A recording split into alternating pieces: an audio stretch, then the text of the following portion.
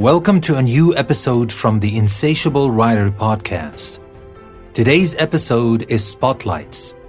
And Spotlights is all about thinking and talking about different topics that we usually draw from famous works of literature and sometimes from works of art as well. And Spotlights is never about finding answers to the questions. The sole reason of Spotlights is to come up with questions and to think about things maybe from different perspectives. So I hope you like what I've prepared for you for today. Today we have an excerpt taken from Samuel Beckett's Waiting for Godot. So without further ado, let's get started.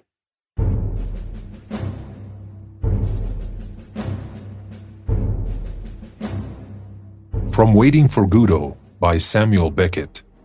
The tears of the world are a constant quantity.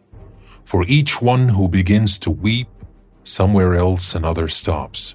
The same is true of the laugh. Let us not then speak ill of our generation. It is not any unhappier than its predecessors.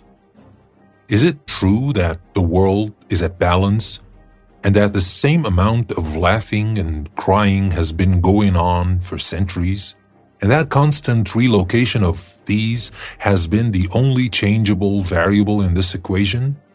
Is it true that we are whining about our times like every single generation whined about theirs in their own time, calling the one that had been before the good old days? Well, that makes every time the good old days. For time has always been like a butterfly's journey towards the light, with everybody standing and weeping on the hill of yesterday's good old days. The path of today is almost empty, and the future is creating itself on its own.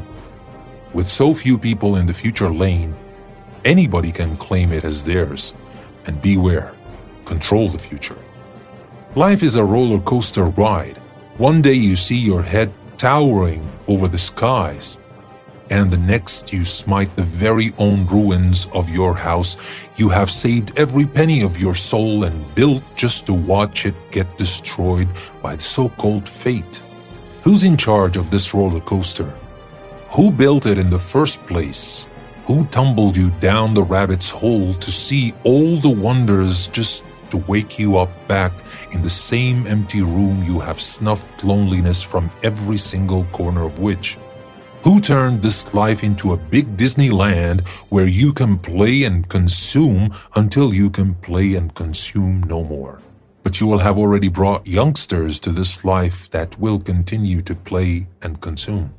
The tears on my face are my own tears, which I poured into these poor eyes of mine with all the monstrosity of accepting the so-called fate and leaving my life in the hands of the roller coaster builders. The smile in my eyes heralding the beginning of spring is always faced by a storm, which, if I survive, will see the first blossoms of spring. I can only fix this half-choked sigh of relief or of sorrow, for only I decide the course of tomorrow. If I live today, and I shall do it my own way. The smiles or tears are the same.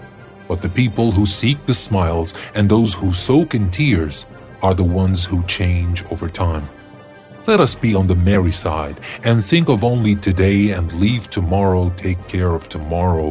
For the more we face this insane world with our teeth bleaching in the face of its gale, we can find each other and perhaps build another roller coaster that has more ups and fewer downs, and eventually share this world with everybody with a smile on our face and a pen ready in our hands to face the ones who try to bring the river of tears back.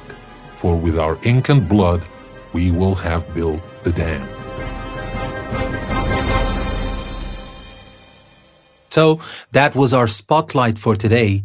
It is an exceptional excerpt and a very deep one from Samuel Beckett's great play, Waiting for Godot. If you would like to read the whole thing, it's never a time wasted with Samuel's work. So that's all for now.